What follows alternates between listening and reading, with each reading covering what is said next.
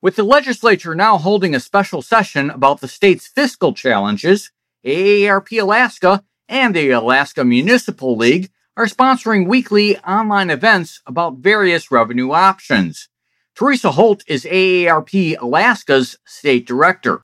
Without enough oil revenue or state savings to draw from, Alaska is considering additional cuts, plus new ways to raise revenue in order to help balance the budget, maintain programs and services, and continue issuing PFD checks.